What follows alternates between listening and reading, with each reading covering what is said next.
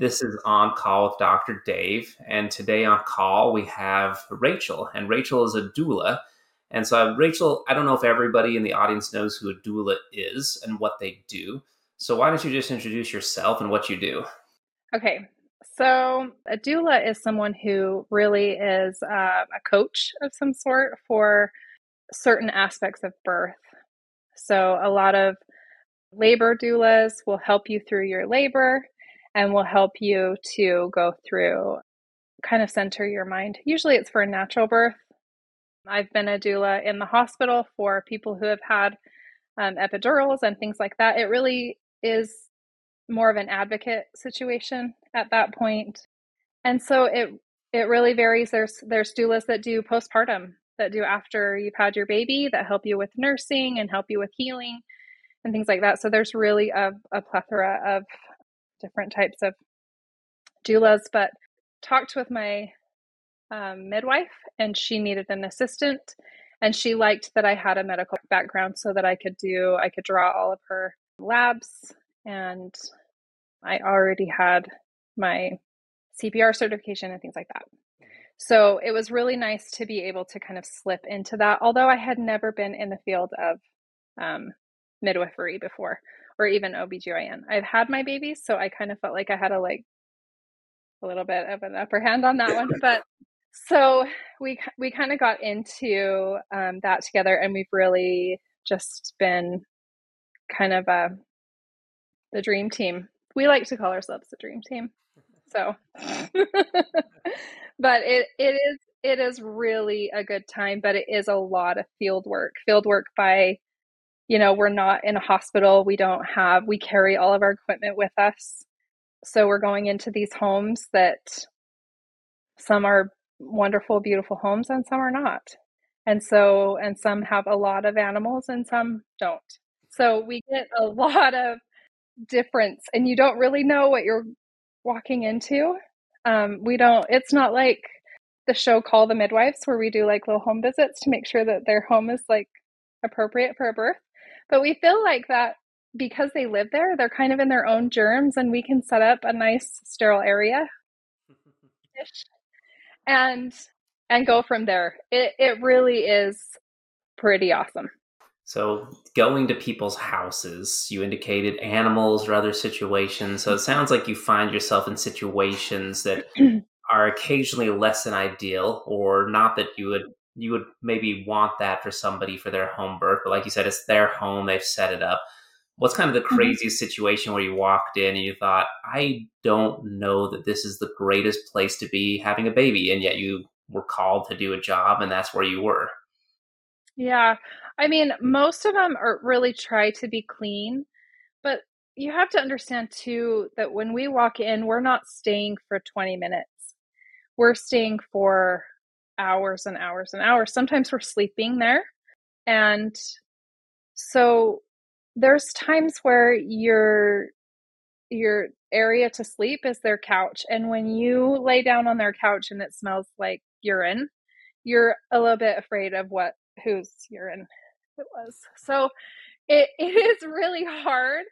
So you learn really quickly to bring your own pillow and your own blanket and things like that, because you just don't know where you're what you're gonna see or what you're gonna get. It's a lot, and there's a lot of times where their little kids are present. It really is a beautiful thing for the kids to see, but sometimes it's not, you know. so, so I mean, sometimes it's not. So anyway, we did have one, and she was, I think this was her fifth baby, and she was supposed to deliver at the birth center. So we get this call that she's in labor, and both me and the midwife go to the birth center. And then we get another call that says she's basically in really hard active labor, and she doesn't know if she's going to make it to the birth center. So we jump in the car and we're going to meet her. And we're thinking we're going to deliver this on the side of the highway. So we start throwing things. I mean, literally, we're running from the birth center. She's grabbing her bag. We really have a bag made for this. Like, I've got the bag, we've got oxygen, we've got everything that we need that is mobile. And so we grab this, we're throwing it in the midwife's car, and I'm just throwing Chuck's pads because I don't know, What are Chuck's a pads? lot You of, have to tell me. so Chuck's pads are like, how do you explain it, Dave? It's like, just It's, like it's a, it's an unrolled diaper, basically. It's absorbent exactly, material. Like there's just Okay. it's not folded up like a diaper. It's meant plastic. to be laid down and it absorbs Okay. Yeah. anything, Anything and blood, everything. Okay. fluids, anything. Yeah. Gotcha. Okay. Yeah. So I'm just throwing as many as we can of those because I don't know what we're going to protect. I don't know if we're going in the back of her car. I actually don't know what car she's driving or if there's room in the car or if there's room in my car. Like, I'm just, we're kind of, this is all going through my head thinking, okay, how are we going to do this? So we get on the road and we can tell she's pushing at this point. So we're like, okay, how close are you? We're getting closer to like actually meeting up. And there's a gas station kind of off to the side where there's like a significant amount of room between the gas station, like in the parking lot. So we're like, well, I guess maybe we could do it here. So we pull off and we tell them, get off at this exit and go to this gas station. And she says, okay, it's her mom who's driving her. Her husband is behind her. And I'm like, oh my gosh, with all the kids in the car, all the kids. Okay. Yeah. Mm-hmm. And so then we pull into this gas station and I'm like, I say to the midwife, I said, is this a fire station? Like, it's this new fire station? Where did this come from? So we're like, oh my gosh, this is perfect. A fire station. Like, this is awesome. So we pull in there and I'm like, go up to the door and like knock on the door. And of course, they're probably like, okay, seriously, someone's being psychotic, like banging on the door of the fire station. And so I can see lights on. And I go to the window and I'm peeking through and I'm like smiling, like, hey, can you guys come out here for a second? I'm like waving them out, come out, come out. And they come out. And I said, hey, just so you're aware, we may be delivering a baby in your parking lot. I just want you to be aware that that's what's going on. And they were like, do you need help? Do you need help? I said, no, I have a licensed midwife here with me. She knows what to do. We may just be out here. So just so you know. And they said, well, why don't you come in the bay, like the ambulance bay? Perfect. Awesome. This gets us out of the weather, and hey, do you happen to have a stretcher? Because this would be really convenient if you do. And they're like, absolutely. We have a stretcher. Great. So this mom pulls in and she's fully like pushing. Okay. So we get her on the stretcher. We, pull her legs up, whatever. And the fire station, they're like so happy that we're doing this. They're like, this is the best night of our lives. Like, this is so good, And so we're like, you're welcome, And then the husband comes in and he brings all the kids in the fire station. And he's got a little girl that has cerebral palsy in a wheelchair and brings her in. And she just keeps yelling the whole time while her mom is pushing, what is going on in here? What is going on? It was just like so great. And then they have this little tiny boy. He's probably 4 or 5. And his favorite show is Paw Patrol. So he's in heaven. Okay, his favorite Paw Patrol is Marshall. So he's in heaven. He is in the fire station. And the fire station guys, the firemen are so sweet. They're taking him on a tour of the fire truck and everything while his mom is screaming, pushing her baby out. Okay, and so we're there and we get the head out and the shoulders get stuck. She has full-blown shoulder dystocia, which is, I'm pushing on the fundus, which is the top of the belly. I'm pushing, and it's not making a difference. So I grabbed one of the guys and I said, I need you to push with me on this for fundal pressure. And so we're pushing. I start to do subpubic pressure, which is right above the pubic bone, to try to get that shoulder to just kind of pop underneath that pubic bone. And sure enough, that baby comes right out after a little while. Well, with shoulder dystocia, a lot of the times we see that you do have to resuscitate the baby. They've been in distress because they've been kind of in there squozen for quite a while. And we get this baby out, and this baby is massive. She like has a toddler basically that she pushed out of her body. I'm not even joking. Like, this baby was so big. And it was so nice to have the EMS crew there because I could yell out what I needed and they had it. It was like we had all of it. Like I just said, like I need oxygen. I needed that 2 liters, and they had it. Like they had baby, they had. It was so convenient. I was like, I need to do this every time in a fire station because it was so convenient to be able to be like, hey, I need this. Do you have this? It was just awesome.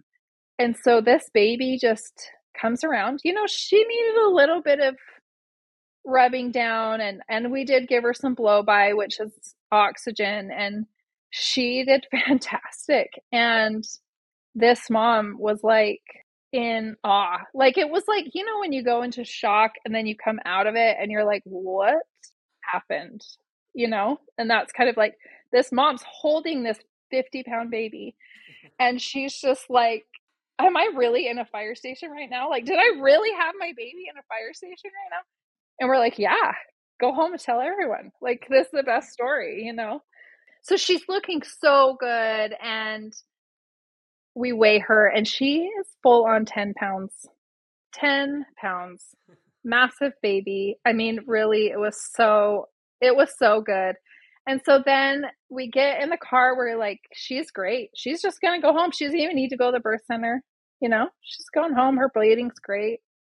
All right, see you later. I was like that, like, well, see you later. Like I'm just kind of like, yes. So she gets in, and I get in the car with the midwife, and I was like, I'm going to have to process this one, like I'm going to have to really go through it. And she's like, looks at me and she's like, that was so fun. And I'm like, you could call it that. Like, it was just crazy. It was crazy. Turns out, like, the news finds out about it. It was just it was crazy, but it was so fun. It really was. It turned out really good. It was really such a crazy story, but I don't know. It was a good time because everything worked out really well. So well, I hope they got lots of photos. Yeah. Oh yeah. Yeah. We got lots of photos, and that baby seriously was so chunky. Like I was like, holy 10-pound baby in a fire station, girl. You cannot match that.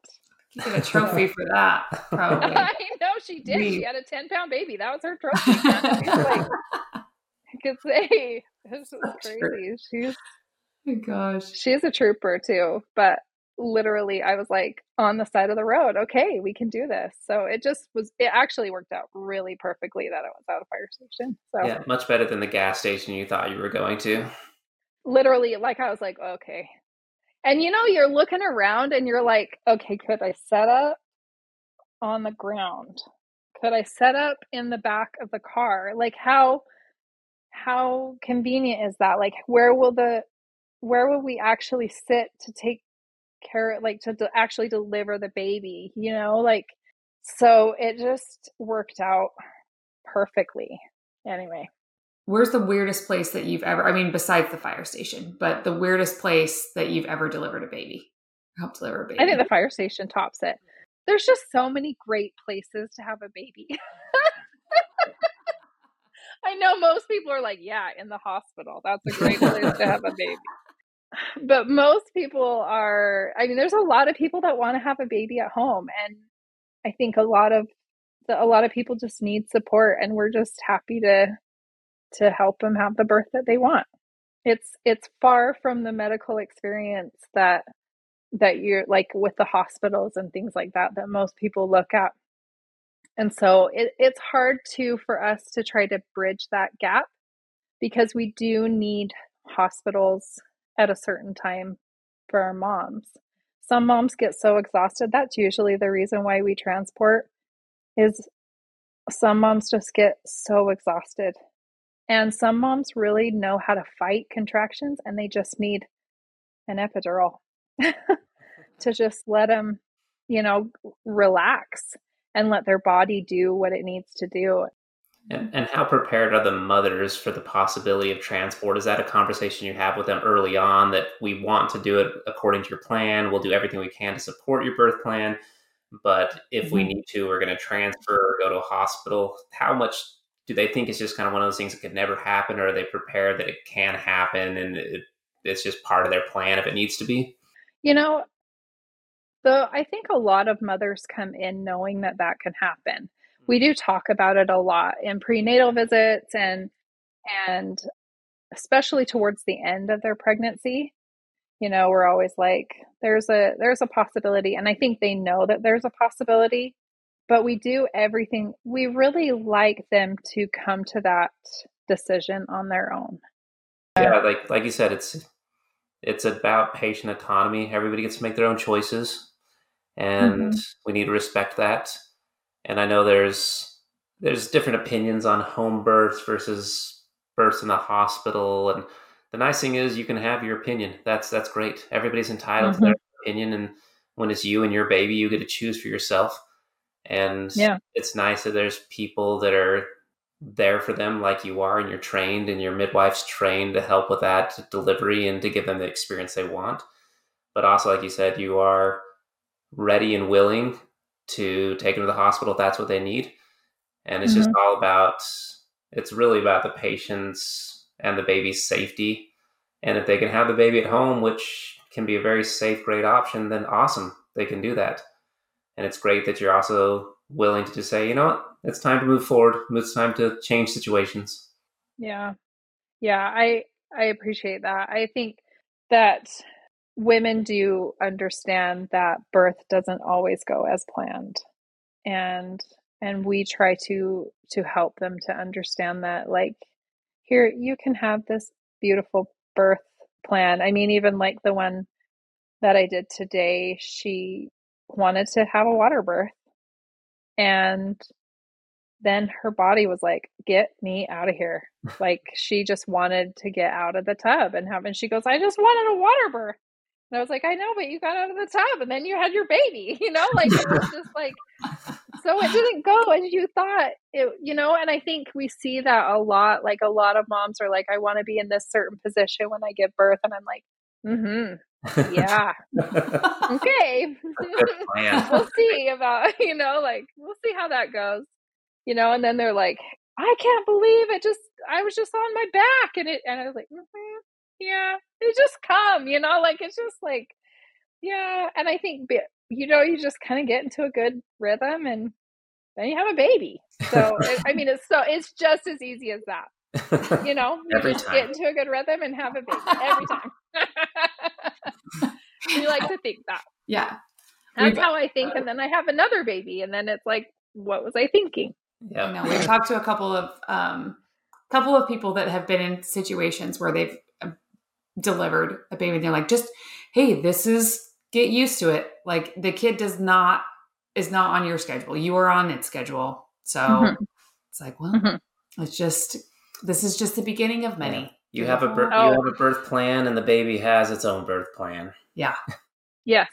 And it rarely matches up. Yeah. And that's how raising children is. Yeah. I mean, let's be honest. You have a plan of how it's going to go, and they have their own plan. And then it's a fight of whose plan gets to be. It's so fun. The whole parental. Yeah. It's just like the best. I don't know. Yeah. But I was going to tell you this one story. It has nothing to do with with the doula. It was when I was working ENT, and I have to tell this because this is like the one story that I always tell. Can I tell this? Even though we love these. We love the one story you have to tell.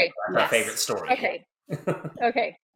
So this woman, I was working ENT, ear, nose, and throat, and we had this woman call in at the very last second, and she's like, there's something scratchy in my throat, and I need you guys to look at it. And the doctor I worked for was like, okay, sure, come in, So I'm checking her in and I'm going, what's going on? She's like, I had these 2 fish tacos from this restaurant in town.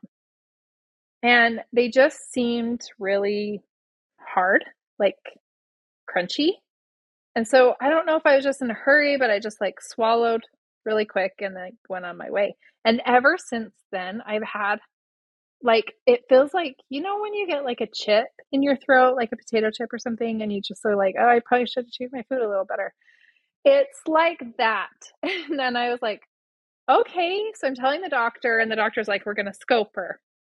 So they put a scope up through her nose and down into her esophagus, right? And so we're looking at it, and I'm looking at the screen because it's projected onto the screen so that we can see what's going on. So I'm looking at the screen and I see this little circle, like metal circle thing. And I'm like, what is that? What is going on? And then I see like a little bit more of it, and there's more like metal. And I'm going, oh my gosh, what is that? So they undo the scope, and then the doctor comes over and we're looking through it, through the video footage. And so then we start calling in the other doctors, right? Like, come in here and look at there's something in this woman's throat. It turned out it was a safety pin. And she had the safety pin lodged in her throat. And she said she goes, she had mentioned before that when she turned her head one way, she felt a pop. And I think that's when the safety pin opened.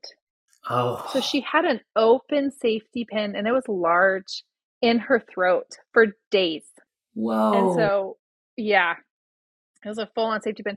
It didn't cause any damage to like anything in there. But they had to take her to surgery that night and get it out. I mean, yeah, because it's just this open, sharp object in her throat, but it was crazy. And I was like, what was that restaurant again? Go there and order the fish tacos because they put safety pins in it. And I don't think that's very I'm trying safe. to imagine and think why a fish or taco restaurant would even have a safety pin in the kitchen, or how it would even get close to a taco. Right. Where it came from. Like maybe the fish ate a safety pin. I'm not sure. Like, if you told me right now, where's a safety pin in your house? Like, I'd have to look, let alone in a commercial kitchen, That would. Yeah. Oh, that's so weird. The safety in my house are not in the kitchen. So that's weird. Exactly. Was she eating and drinking the couple days that she had something in there, or did she? Yeah. Okay. Oh yeah. Yeah, she was just like, it feels like there's like something in there, and we're like, well, maybe it's like an abrasion or something. Oh my gosh, how annoyed! I don't know. How annoyed would I be if I had to tell people I had to go to surgery to get a safety pin removed from my esophagus from a fish taco? Like, that was the story I tell, and like recovery, the whole surgeries that to do. Right. Anyway. Yeah, your friends are coming to visit you. Like, what kind of card do you bring to that? Like, get well card, maybe chew your food better card. Maybe. Yeah. I don't know. Like, I'm like, holy cow, did you swallow that thing whole? Because like you think this safety pin, totally, because the safety pin was like big. Yeah. And she's just like, you better it was real crunchy. Yeah, it was real crunchy, and I just swallowed it. And I'm like, well, you swallowed a safety pin.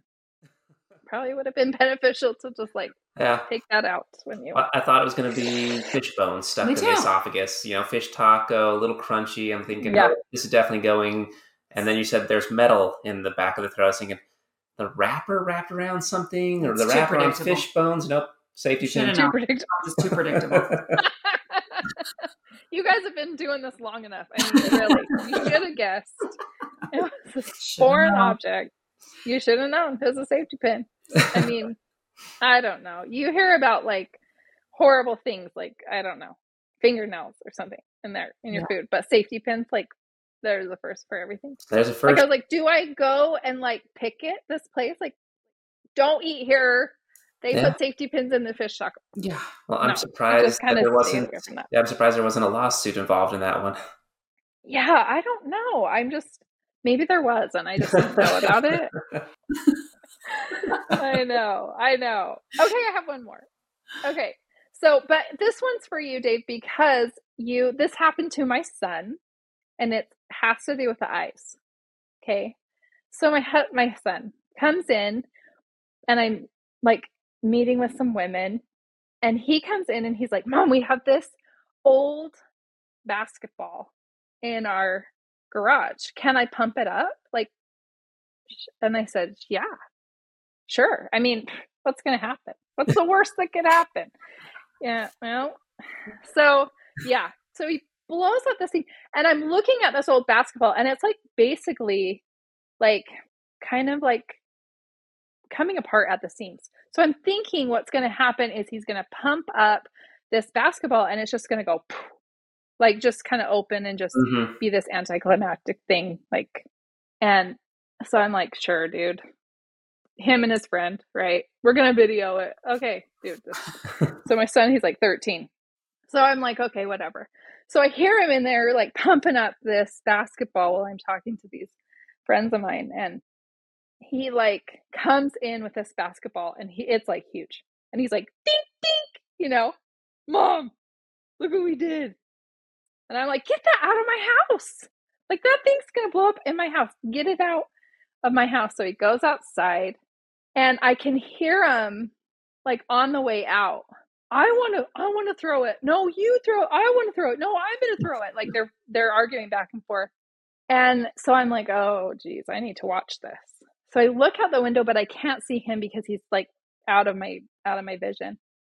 And I hear this like so loud. I actually got a text message from the neighbor like, "Did you hear that bomb go off? What was that?" Like, it was so loud. And I am like, oh my gosh, that was crazy. And he comes over and he's holding his eye. And he's like, "Oh, my eye, my eye." And I'm like, oh no. So I go out there and I'm like, "Hey, buddy, what happened?" And he's like, "Mom, it blew up in my eye." And I'm like, "What?" And he's like, and his eyes are open looking at me. He can't see. Like, his vision's gone. Mm-hmm. And I'm like, "Okay, come in here, let's look at it." His whole face is just scratched, like it looks like a bomb went off on his face. And I'm like, "Okay, how did it he goes, "I think it was just the air. I don't think anything actually hit me." And I'm looking at his face, and I can see like the little dots of the basketball. I'm pretty sure he got hit with the basketball part, but like I could see Mm-hmm. the whole thing. And so, we take him in, and as I'm driving him to our eye doctor, he's like, I'm starting to see a little bit of light. And I was like, "Don't go towards the light, buddy. It's going to be okay. Stick with me." He did not think that was funny. I thought it was hilarious. I was like, I mean, your mom's right on. And he's just like, we go through this. He does get his vision back. His pupil's humongous, and we dilated his pupil to make it rest or whatever. What they would do more than I would. But anyway, he has full vision or whatever. But it was crazy. I should really send you the video because and that's what he did. He videoed the whole thing, and then through this, he's sitting on my couch, like holding this, not being able to see anything out of his eye. And he turns to his friend. And he goes, "Did you get that on video? You got that on video, right?" And I'm like, "Are you mental? Like, what is happening?" Like, oh my gosh, this kid, my 13-year-old, I really will be surprised if he makes it until he's 18. But we're hopeful. Yeah, and the most important thing is, did you get that? Yep, the video footage. That's the key. So sounds like he had a traumatic hyphema, which is what took away his vision initially, and then as the blood settles, he's able to see again. And then they probably put him on modified bed rest with like dilating drops, so the blood wouldn't bleed again. Yeah, I've seen that completely wreck eyeballs before. So even just the bleed itself, even if nothing else happens, the eye, if it bleeds, it can be pretty traumatic. So he's still pretty lucky that he came through even that okay. Yeah, and so the doctor said that he could be at risk for cataracts in the future, like when he was like, is that true? Yeah, just enough force hitting the eye to cause a bleed can also eventually cause cataracts at an early age. So it may never happen, or it may happen in his 20s or 30s, or just probably earlier in that eye. Sometimes we'll have people come in and they're 50 and they have like a pretty advanced cataract in one eye and then the other one looks fine. Mm-hmm. Like, did you ever get hit in the eye as a kid? Who punched you and when? Yeah. I'm like, I don't know. I had a bunch of brothers. I think I got punched a lot. Well, Rachel, thank you so much for coming on. Thank you for your stories. Mm-hmm. We appreciate you and your time. Yeah. Thank you, guys. It was fun to see you again. It's fun to see you too. Hi, this is Dr. Dave. Thank you so much for listening to this week's episode. Please rate, review, and share this episode so that we can continue to get you more stories in the future.